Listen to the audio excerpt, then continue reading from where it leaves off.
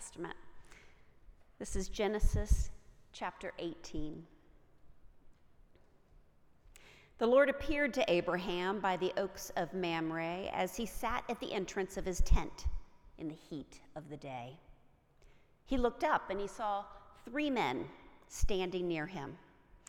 When he saw them, he ran from the tent entrance to meet them and bowed down to the ground. He said, "My Lord, if I find favor with you, do not pass by your servant. Let a little water be brought, and wash your feet and rest yourselves under the tree. Let me bring a little bread that you may refresh yourselves, and after that you may pass on, since you have come to your servant." So they said, "Do as you have said." And Abraham hastened into the tent to Sarah and said, "Make ready quickly 3 measures of choice flour, knead it and make cakes." Abraham ran to the herd and took a calf, tender and good, and gave it to the servant who hastened to prepare it. Then he took curds and milk and the calf that he had prepared and set it before them, and he stood by them under the tree while they ate. They said to him, "Where is your wife, Sarah?" And he said, "There, in the tent." Then one said, "I will surely return to you in due season, and your wife, Sarah, shall have a son." And Sarah was listening at the tent entrance behind him. Now Abraham and Sarah were old, advanced in age. It had ceased to be with Sarah after the manner of women. So Sarah laughed to herself, saying, "After I have grown old and my husband is old, shall I have pleasure?" The Lord said to Abraham, "Why did Sarah laugh and say, 'Shall I indeed bear a child now that I am old?' Is anything too wonderful for the Lord? At the set time I will return to you in due season, and Sarah shall have a son." But Sarah denied, saying, "I did not laugh," for she was afraid. He said, "Oh, yes, you did laugh." This is the word of God for the people of God. Thanks be to God. Let us pray. O Lord, may the words of my mouth and the meditations of all of our hearts be acceptable in thy sight this morning. Amen. I am deeply grateful to be able to worship with you this morning. Like many of you, I regularly read the Bible and study and pray, but this isn't really an academic exercise for me, even though I did go to seminary. This is more of a personal curiosity. How do the words I read in Scripture impact the way that I live my life? Preaching is one way to start a dialogue about what God's word means to each of us right now, in this particular place, at this particular time. So thank you for the opportunity to dive into the text this morning. In keeping with the tradition of many guest preachers, I'm beginning today's sermon with a personal story that relates to today's Bible story. I hope by sharing a bit about my life, you'll find it easier to imagine how today's scripture applies to your life. I am a Southern girl. I was born in Virginia and raised here in Atlanta and schooled in North Carolina. My junior year at Wake Forest, I had a friend who suggested a blind date for me. Patty's primary reason for matching us up was that we looked like brother and sister. Maybe not what I would put on my dating profile. But it was enough to convince me in 1986, so I waited by the phone for a call from Billy. And when he did reach me on the phone, the one that everyone on the third floor shared that was attached to the wall and had the really long cord.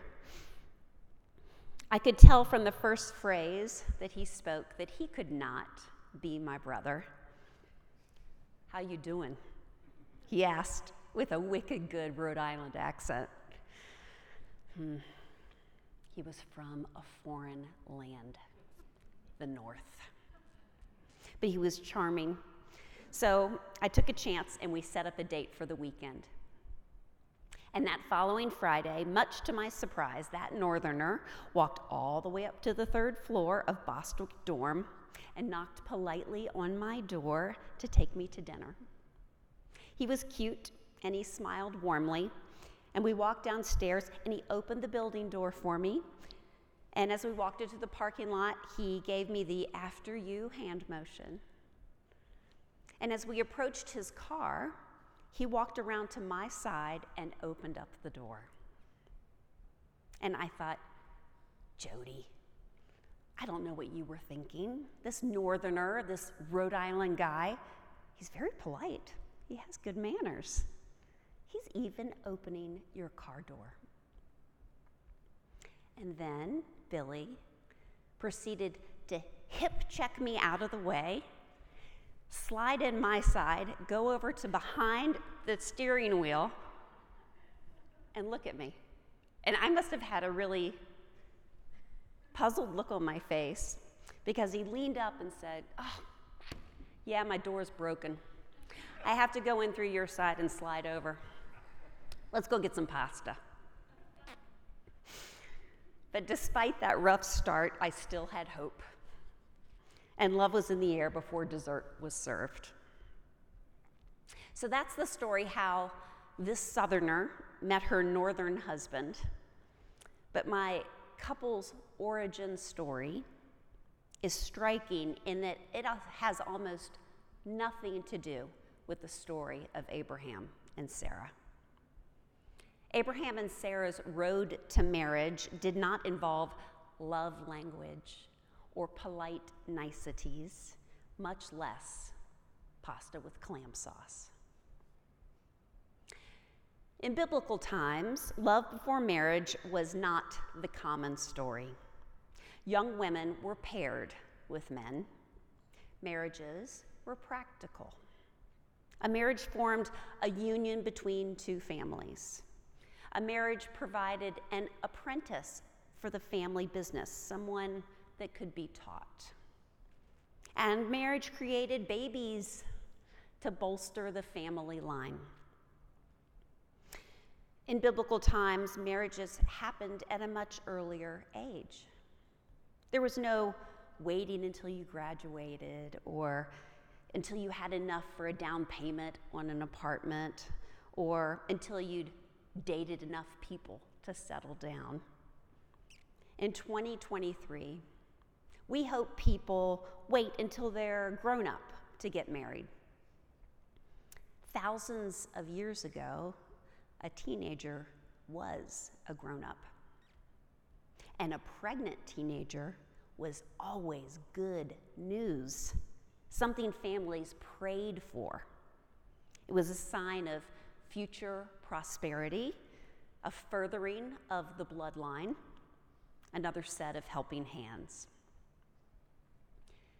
Abram and Sarai, before they are renamed Abraham and Sarah by God, are married in Genesis chapter 11, and their love story is no Netflix romance.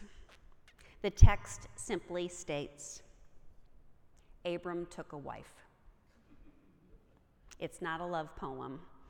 It's a record of a transaction. And then, now Sarai was barren. She had no child. According to biblical genealogy, this couple marries about 300 years after the Great Flood, after Noah saw the rainbow and parked the ark, and his family began to repopulate the earth, starting from scratch. Now, 300 years later, Abram and Sarai, two of the few people that are alive on earth, have no children, no one to carry on their bloodline. And then, 3 times before today's scripture reading in Genesis 18, God makes a promise to Abram. God says, Abram will have as many descendants as there are stars in the sky. God promises this in chapter 12, and again in chapter 15, and again in chapter 17. There is a reason for Abraham to have hope for a future family. But here's the thing. Nowhere in the text does it say that Abraham told Sarah about God's promise. Have you ever asked a guy what he and his friends talked about for the 5 hours they were playing golf? The typical answer in my world is, I don't know, Joe, not much. Sometimes, men are not the very best communicators. And even if Abraham did tell Sarah about what God said to him, Sarah did not hear from God. She did not learn about this audacious, life-changing promise with her own 2 ears. So to sum up, Sarah got married. She did not have a child. Year after year passed. Scripture doesn't tell us she received words of hope from Abraham, and certainly not words of promise from God.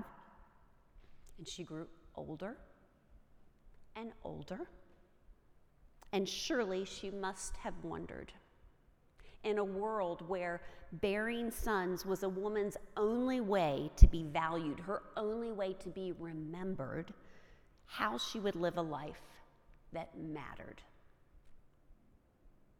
In the 300th year after the Great Flood, Sarah did not have the opportunity to, say, launch an arts career or start a school. She couldn't write the great novel or become a titan of business.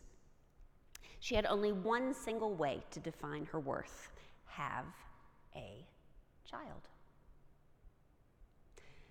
Scripture is also silent on Sarah's relationships beyond her marriage to Abraham. Did she enjoy her siblings? Did she laugh and cry with the women in her tribe? Genesis only tells us of one relationship between Sarah and another woman, an acrimonious relationship with Hagar, who was the unwilling other woman in Abraham's life, the mother of Ishmael. Scripture is silent about any richness in Sarah's life. As far as we know, Sarah was silent as well. Until she laughs. When Sarah hears, at age 65, the same age as Oprah Winfrey and Michelle Pfeiffer are right now, when Sarah hears that she will bear a child, oh yeah, she laughs. When you read this story, when I just read it to you, what kind of laugh did you imagine that Sarah gave? Is it a laugh of great joy and amazement? Like a Disney princess who would ask herself, after I have grown old and my husband has grown old, shall I have pleasure? Or is it a laugh that, if put into words, would say, yeah, right. After I have grown old and my husband has grown old, shall I have pleasure? Scripture doesn't say, and Sarah rolled her eyes, but that's what I imagine. Ha! A laugh like that contains so much. A dose of disbelief, a touch of bitterness, a great deal of pain, perhaps some shock, and maybe, just maybe, a teeny tiny hint of faith. Without that inkling of faith, Sarah would have just stayed silent. She would have been emotionless, despondent, completely flat. But there's something there, a tiny bit of faith, so Sarah laughs. How much faith? Not enough faith to admit her hopes out loud, of course. Professing faith in something against which all the odds are stacked means, at the very least, you could lose face. It could be very embarrassing. And there's also the very real danger that if you admit to having faith and the promise does not come true, it might very well destroy you. If you want something, if society will only value you unless you do that one single thing, and it doesn't happen year after year, you would have to find a way to protect yourself. Each disappointing year, you would pull out the mortar and add another layer of bricks, carefully constructing a wall around your heart. Because all of that wanting makes your heart tender and fragile. And if you don't build that impenetrable wall around it, it could be broken by the smallest assault of another dashed hope. Up to this point in Scripture, Sarah's life has happened to her. She has not been in charge of her own destiny. None of her verbs belong to her. Someone else took her as a wife. Someone else said it was time to move to a new land. Someone else talked to the strangers and told her to prepare the food. She had been a body that does as it's told. And then, in verse 9, the Lord says to Abraham, "Where is your wife, Sarah?" Even though she hasn't greeted the strangers, she's been out of sight, working behind the scenes, these three individuals, this Trinity known as the Lord, asks for her by name. Where is your wife, Sarah? This is the first time Sarah knows the Lord acknowledges her existence. Up until now, she's had no say in her marriage, in her location, in her relationships, and certainly not in her reproductive hopes. But now suddenly, Sarah knows that the Lord, her God, is aware of her. That she, Sarah, just as she is worthy of being named by God. She gets her first glimpse, perhaps in her entire lifetime, that she matters. Close your eyes for a moment, will you? Imagine human beings in this world who have never in their whole lives believed that they are worthy of being named by God. An enslaved person toiling in an African mine. A prisoner in North Korea. A woman living under Taliban rule. A street child in India. Keeping your eyes closed, bring your mind to our corner of the world. Imagine the newly arrived refugee in Clarkston. The gay teen banished by his family. The man with mental illness wandering down Claremont Road. The young woman afraid to express her true self terrified of rejection or even violence. You may open your eyes again. Last month, Juneteenth celebrated the release of enslaved people here in this country, and a seminary friend of mine, Joella Darby, posted her photo on Facebook. She was wearing a t-shirt that said, "Free-ish." And that sounds about right. For until we are all free, none of us are free.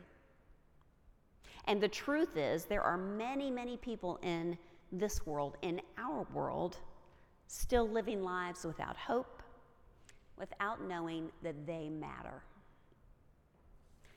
Some of those people are living among us. In fact, to some degree or another, some of those people are worshiping with us this morning, perhaps sitting in a pew near you. God speaks Sarah's name, acknowledging she matters in God's eyes, and that perhaps is the ultimate blessing, because it awakens something inside Sarah that she thought was long dead. Sarah begins to feel that small tickle of hope. Faith, the assurance of things hoped for, begins to take hold of her. Where does the Bible say that? Speak of Sarah's faith? Sarah's faith isn't stated in so many words. Her faith lies between the verses. For me, Sarah's laugh is the most powerful piece of this whole story. Not the visit from the Lord, not the generous hospitality, not even the promise the Lord makes to Abraham. Because without Sarah's laugh, without her participation, without her tremendous courage to say, "Ha!" and question God's power, and then yield to the sheer power of God's promise, you and I would not be sitting here. For we are the offspring that number as many as the stars in the sky. And because Sarah was called by name by our God, she had the courage to laugh at the audacity of God's promise. Because she quietly hoped and had faith that was only present between the verses in this story, we are here today. Sarah's choice to participate in God's promise is her witness to us today. Miriam and Mary proclaim their faith in poetic verses in Scripture. But there's no Sarah's soliloquy in Genesis. Yet our very existence today is possible because Sarah said yes to God's word for her family, and yes, all of these thousands of years later, for us. And so now in 2023, it's up to us, fellow Christians, to inspire that participation in God's promise in all whom we meet. If you share with someone that God calls them by name, God loves them unconditionally, perhaps your witness will tap a hope, a faith that has been buried so deeply inside of them they didn't even know it existed. For someone in this season of summer, find someone who needs to hear that they matter. They matter to an all-powerful, all-knowing, all-loving God. The same ancient God of Sarah is their God too. And at this very moment, their God, the Lord, is right now walking up to their gate, hoping to be invited in, wanting to call them, yes, them by name. Amen.